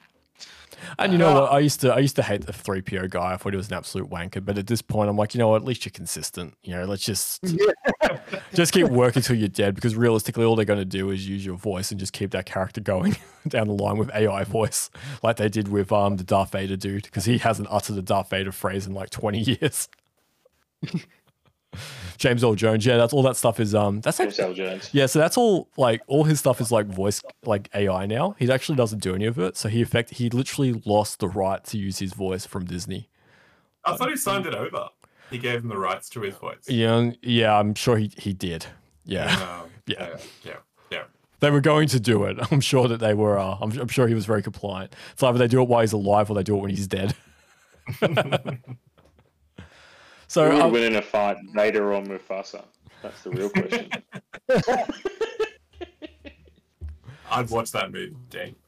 I'd watch that movie. So we're kind of coming up to sort of, well, we're past the 90-minute mark now, so we might look at sort of wrapping up a little bit. But I mean, do these future properties, are we excited for any of it? Like, do we have any? I mean, I suppose as Star Wars fans, do we have any faith that we're going to consistently get good Star Wars, or are we just going to start to get diminishing returns? Because I just want to make one other point. Sorry, Dean. One other point. Because these films are not making money, and these Disney Plus shows are not getting viewers. And so I think we also need to be really aware that Star Wars, and Marvel's the same, to be fair. It's not as bad as Marvel is at the moment, but Disney is not getting value of money from Star Wars right now. Arguably, they're not getting it from anything that they're doing, but notably Star Wars is not giving the returns that Disney was hoping for. I have the most hope for Ahsoka because she's a really good character. Yeah. She's been built really well through the Clone Wars. They were clever in the last season to explain why she wasn't in Episode 3. You brought this character in that Obi-Wan and Anakin were really close to, and then you obviously had the third movie and she was not even mentioned. So how does that work? But the fact that, she was accused of something and then stepped away from the Jedi herself was really clever arc. I thought that was really, really smart because it keeps her intact as a character. They haven't killed her off cheaply or anything like that. They've kept her around. She's still a good, person with a good heart. And then they brought her back through Maul and explained how she, survived Order 66. So I thought all of that was really, really clever. And that was in the Disney era, that season. So Disney have done well with that. And they did a reasonable job with Bad Batch just on that. I know we haven't talked about Bad Batch, so I'm not trying to go into it, but they did a reasonable job with Bad Batch as well. So anyway, the fact that her character is well rounded out, we all like her as far as, you know, the true fans were really into the Clone Wars and really liked her character development. So they have a really good opportunity to continue that. And if they continue the core sort of attributes of Ahsoka, it'll be a really good season. If they try to Jack Black Lizzo it up, we'll have a problem. But if they keep true to form, then I'm really looking forward to that season. But it's probably the last one. Like, I'll watch Andor season 2 when that comes out. But if Ahsoka's bad, I can't see myself getting into the next series again. Yeah, this will be sort of the Boba Fett started good, and then they had cafe races with different coloured scooters. Fuck, you know, like it went to shit. And then Mando season 3 is now Lizzo Blackjack gone to shit.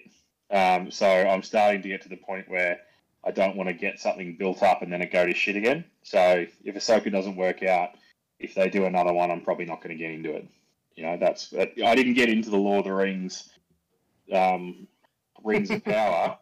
Couldn't do that. Could not do that. You know, I was having a conversation with Brendan about the Rings of Power when we were sort of conceptualizing this podcast, and I kind of vowed that I would not do an episode of that one because it would just be like an hour and a half of me just ranting solidly about how fucking horrible that show was. So thank God Star Wars is not at Rings of Power level yet. I haven't watched a minute. I read the concept about it and then went, nah, I can't touch that because it's going to upset me about all of Lord of the Rings. Like, for a completely separate thing, I can't watch Brooklyn Nine-Nine anymore because the last season killed the rest of it for me. Yeah, like, I've heard they that actually. Betrayed the characters. That BL, they betrayed the characters so much. Like, what did Rosa turn into? Are you kidding me? And Jake, like, he's the worst cop in the world after being the best cop for 7 years. You know what I mean? Like, anyway, I'm not going to go into that, but there's this. I'm now at the point where I protect myself from hating a whole franchise by not watching things, and Ahsoka's probably the last opportunity I'm giving Star Wars before I turn away, so I still enjoy the early stuff. It's the last opportunity I'm going to give it. So. Yeah. What are your closing thoughts, right, Matt? Yeah, I'm gonna second what things I just said. Then, like, I'm gonna give it a one last crack. So it lets me down again. I don't know if I could forgive it. It's like I'm in an abusive relationship, and I just, you know, it's gonna. I swear they're gonna be good to me eventually. But you know, this is the last kind of straw for me. I want to give this a red hot crack. Hoping it's good. Really, really am. As I said to you guys, I haven't seen season 3 of Mando. And while you guys were discussing, I quickly jumped on YouTube just to see the Jack Black and was it Lizzo? Is it Lizzo? Lizzo, yeah. What were they thinking? Like, what was that? Yeah. So I couldn't believe I thought you guys were joking. I didn't realize. Because everyone said it's terrible, don't watch it. I'm like, oh, okay, well, I'll keep it. Dude, we didn't even mention Doc Brown from Back to the Future is also in that episode, being a separatist-leaning scientist that glorified Count Dooku, and then he literally evaporates from the screen. And so, Rohan, no shit, he's talking in the room, and then he gets reprimanded and arrested, and they move him sort of behind, like still in the frame, but behind Mando and Bo-Katan. And then they cut to Jack Black and Lizzo, and then they cut back and he's just gone. Like, he just evaporates from the screen.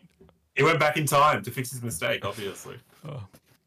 Rohan, as a Trekkie, I know you've been a great sport tonight, thank you. But as a Trekkie, I know clearly Star Wars is not as close to your heart as us grown men crying over the properties at the moment.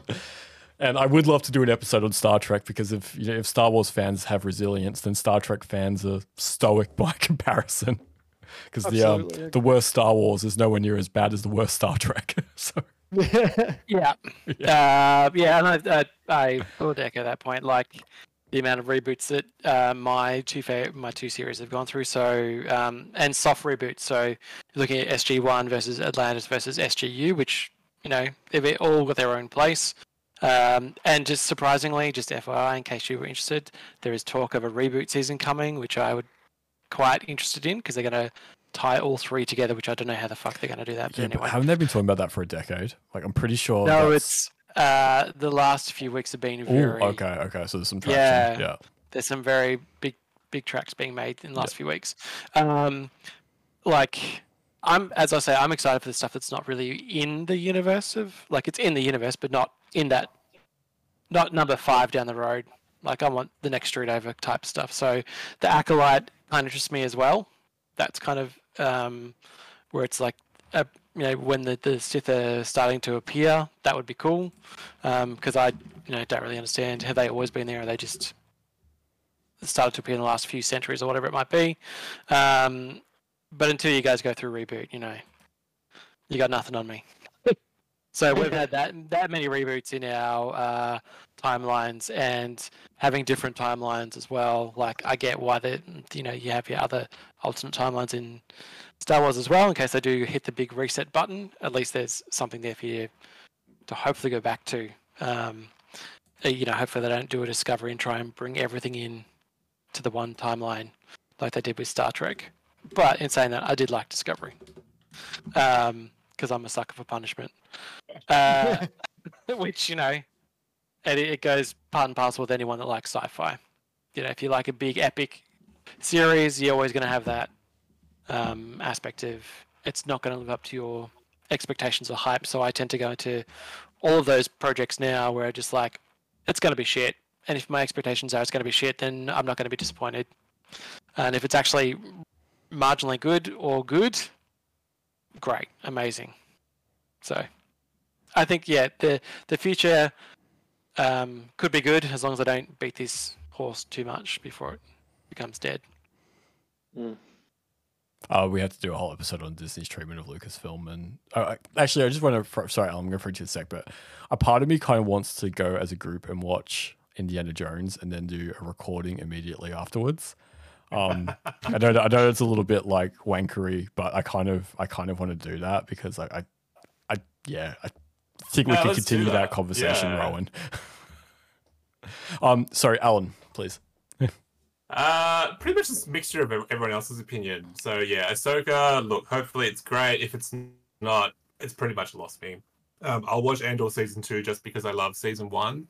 And I am interested in, like Rohan was saying, the stuff outside of the Skywalker saga sort of timeline. So anything that sort of avoids the main characters, tells an individual story, I'll be interested in it to see what it is.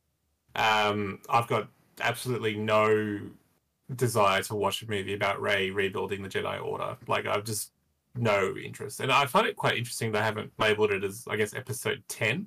So are they planning this on being a standalone and see how it goes and then they'll expand on it? Or I don't know what their go is. But yeah, look, for me, Disney, like, I only watched Mando season 3 because I needed something to kill 6 hours on a plane to Bali. That's the only reason I watched it. And everyone said it was terrible. And now that I've watched it, yeah, I agree, it is terrible. So it's sort of diminishing returns for me at the moment with Star Wars.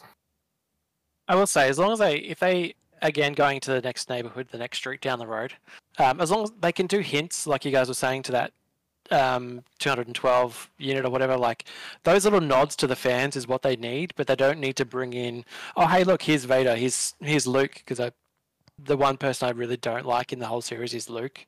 I find him very frustrating with his whole character. But like, have those nods to those characters, but don't bring them in. Be like, hey, look over here. You love this. Here he is. Or here's this person. But, reference them. Referencing is fine. Rogue One. Perfect. Yes, exactly. Little tiny bits. You love little sprinkling. Nodded. Like Salt Bay. Yeah, So, exactly. They Salt Bayed Invader. And that's it. And that's the perfect Star Wars film for me, is something that's not in the Skywalker arcs, canon, and then just Salt Bay, a little bit of something in there. So I think that I'm, with the exception of Andor and again Ahsoka, but I'm hesitant about Ahsoka. I'm not excited for anything that Star Wars has planned live action.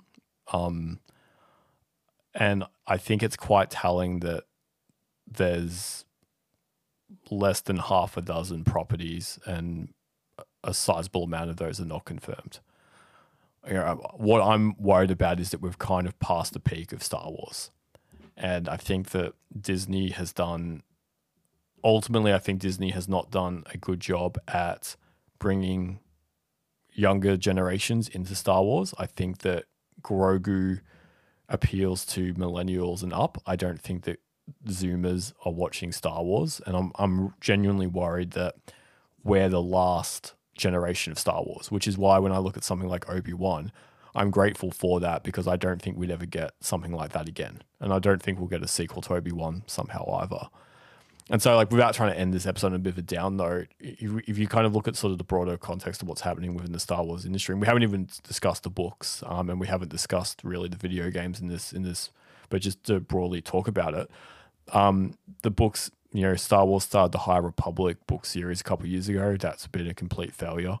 The video games, yes, they have been successful, and they are finding success with the video games, but that success is in specific time periods in the Star Wars universe.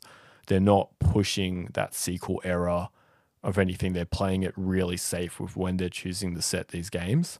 And so when we sort of start talking about, like, okay, is there a future for Star Wars? Well, I don't know. I think the best that we're going to get is Star Wars playing it safe with the Filoni universe, because it's just live action extensions on things that they know Star Wars works. But I just don't know whether or not we're going to get original stories anymore.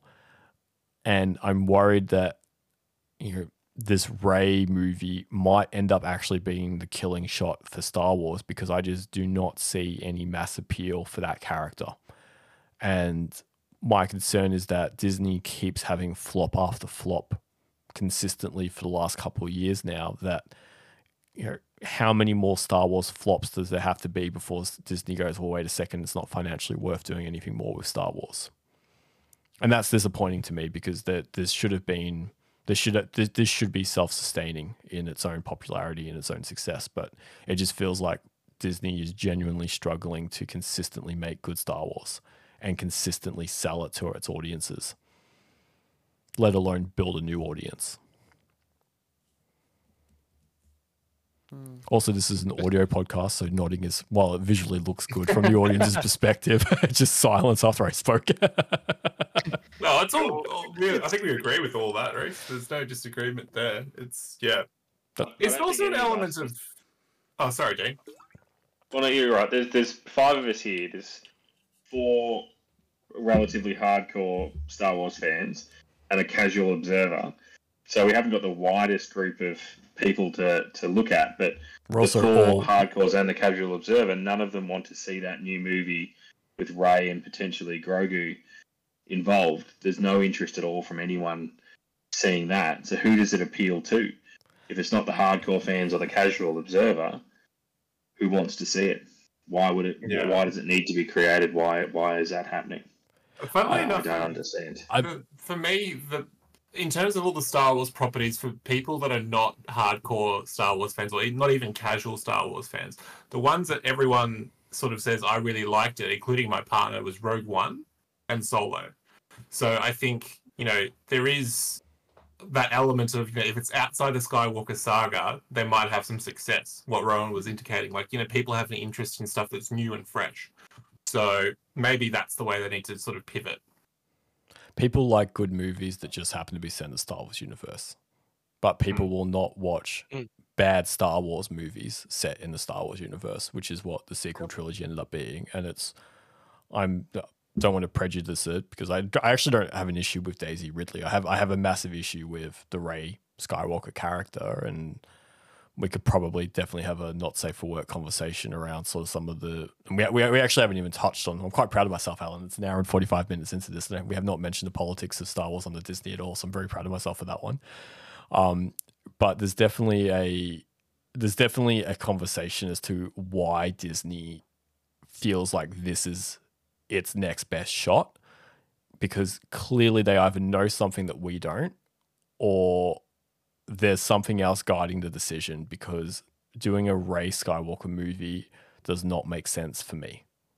Like as a Star Wars fan, I just agreed. don't understand why they would be going in that direction right now. Unless the fact that it's just very cheap to hire Daisy Ridley. That's also another pause. It might just be a cheap way of doing a Star Wars film. Yeah. So, Rowan, you look very pensive, mate. Yeah, no, I'm just thinking about it because, like, you've touched on something that I've kind of been thinking about Star Wars for a long time, and because I'm not entrenched in the whole Star Wars realm, like these movies, are they for you guys? Like obviously you will go. Sorry to say it, but you will go because it says Star Wars, and see it because you'll be like, I'm holding out a new hope for this movie. Well, I like what you did there. But yeah, see. So you're holding out hope for that movie to be actually good, but yet you're all of the age to have children. So you're probably going to take your kids along, your daughters, your sons, or whatever, and they might get involved in this movie like you guys did when you were kids. And that's probably what Disney's hoping, that these older fans are going to take their kids to the movies, and their kids are going to fall in love with it. And it's going to give them a bit of fan service, but it's actually for these guys, these younger under 16, 15-year-olds, to inspire them to create the images in their head to get that passion started now. So then they've got another generation of Star Wars fans going forward. And I think that's potentially what they were trying to do with the sequel trilogy, is trying to get a new generation in there. Because if you think about it, you're all of the age where Phantom Menace was like kind of around that era when you guys were like 15, 16. 7. You may have watched... Sorry? 7, 8, mate. We're a bit younger than you. 7, 8. Okay, a bit younger than me. Yeah, I was 8. But like, so you didn't see the original trilogy when they were out in cinema. Yeah. So you got to think of it this way: like those old Trekkies, and even they're way before my time. Like I would not have seen them either. That's but that's not entirely true. So I don't mean to cut you off. That's not entirely true. We had the 1990s re-releases. So in 97, 98, we had them. So we actually were we were primed for episode 1. So I don't mean to cut you off, but there was a strategy that they tried to do for us. Yeah. So, but those trilogy was designed for you, like for this generation, for the millennials. Yeah. And then the generation before, the boomers, Gen X's, whatever, they had their trilogy. So it's kind of like they're going to move generations as they go. Maybe skip a generation, because I was out of both kind of generations. I was a bit too old for that and a bit too young for that. So maybe that isn't necessarily being aimed at you guys, but it's being aimed at your kids. Yeah, and I don't know. That's my take. No, it's a fair point. We actually discussed this. I think it was like the first or second episode. We went into this a little bit of detail because there's a strong argument that millennials are being aged out of the target for content. And what's one of my sort of existential threats is that at a certain point, movies not going to be made for us, and I can kind of see that coming on the horizon at the moment. Because we're just aging out of that demographic that can actually spend money for that quadrant. I would absolutely love it if Dean's kids love Star Wars. So Dean's kids are, how old's Charlie? Just 7, 8? So we've got 9. 9, sorry, yeah. 9, 6, and 5, and then 1-year-old. So I would Connor's a bit out. So I would love it if Charlie, as a 9-year-old, adored Star Wars. But I don't know if you asked Charlie's friends and you polled them how many of them like Star Wars, how many of them would actually firstly know what Star Wars is, and then secondly put their hand up and say, yeah, I absolutely love it. I just don't see Star Wars having that. And I'm gonna back that up though with something though, Dean, which is that the merchandise sales for Star Wars have completely bottomed out. And so there is almost no kids merchandise. There's almost no presence in Star Wars kids merchandise at any level. And if Allan unblurs his background for a second, please, where you could see the expenditure for Star Wars merchandise is actually not with children, but with grown-ass millennials spending $50 on Black Series figures. And I'm going to throw myself in that ring. I also have a very impressive collection of Star Wars figures and action figures, but my marriage and so that's where the money that would have just bought Mara Jade. I'm very excited.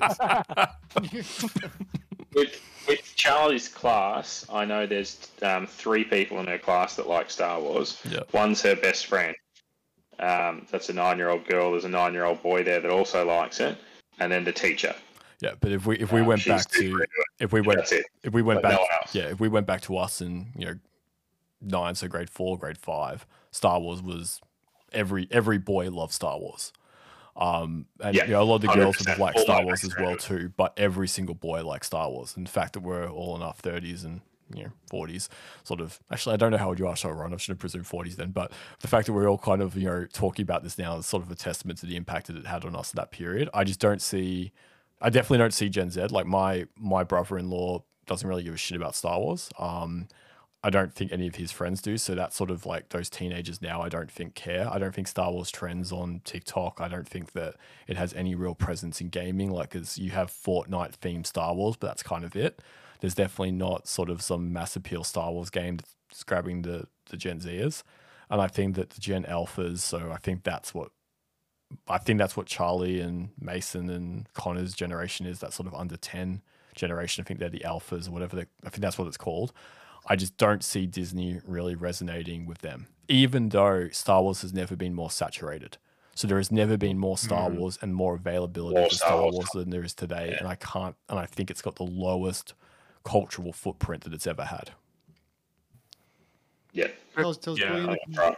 Sorry, Matt, you're a teacher as well too, so you're around students. Sorry, we should have asked you. Like, is Star Wars, does it have any relevance for your students? Not at all. None talk about it. Like none of my kids talk about it. It's quite sad.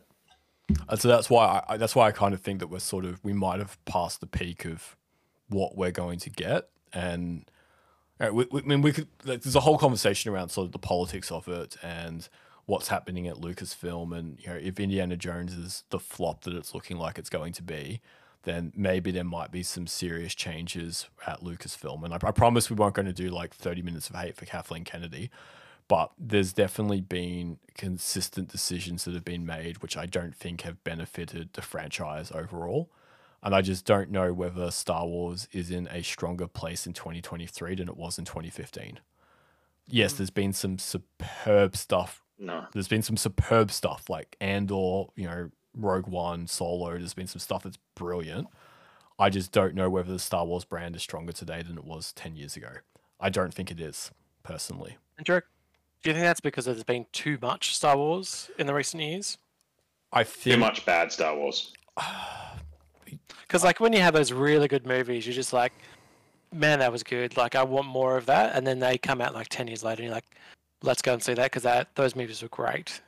But if you had a consistent thing over the last few years of Andor, Mandalorian, whatever, like, and the sequel trilogy, Rogue One, Han Solo, like, it did feel like the Harry Potter movies, one was coming out every year or every year and then half year or whatever it was. That was their release schedule at one point, was a Christmas, then a June, then a Christmas, and then there was a gap, and then it was a whatever.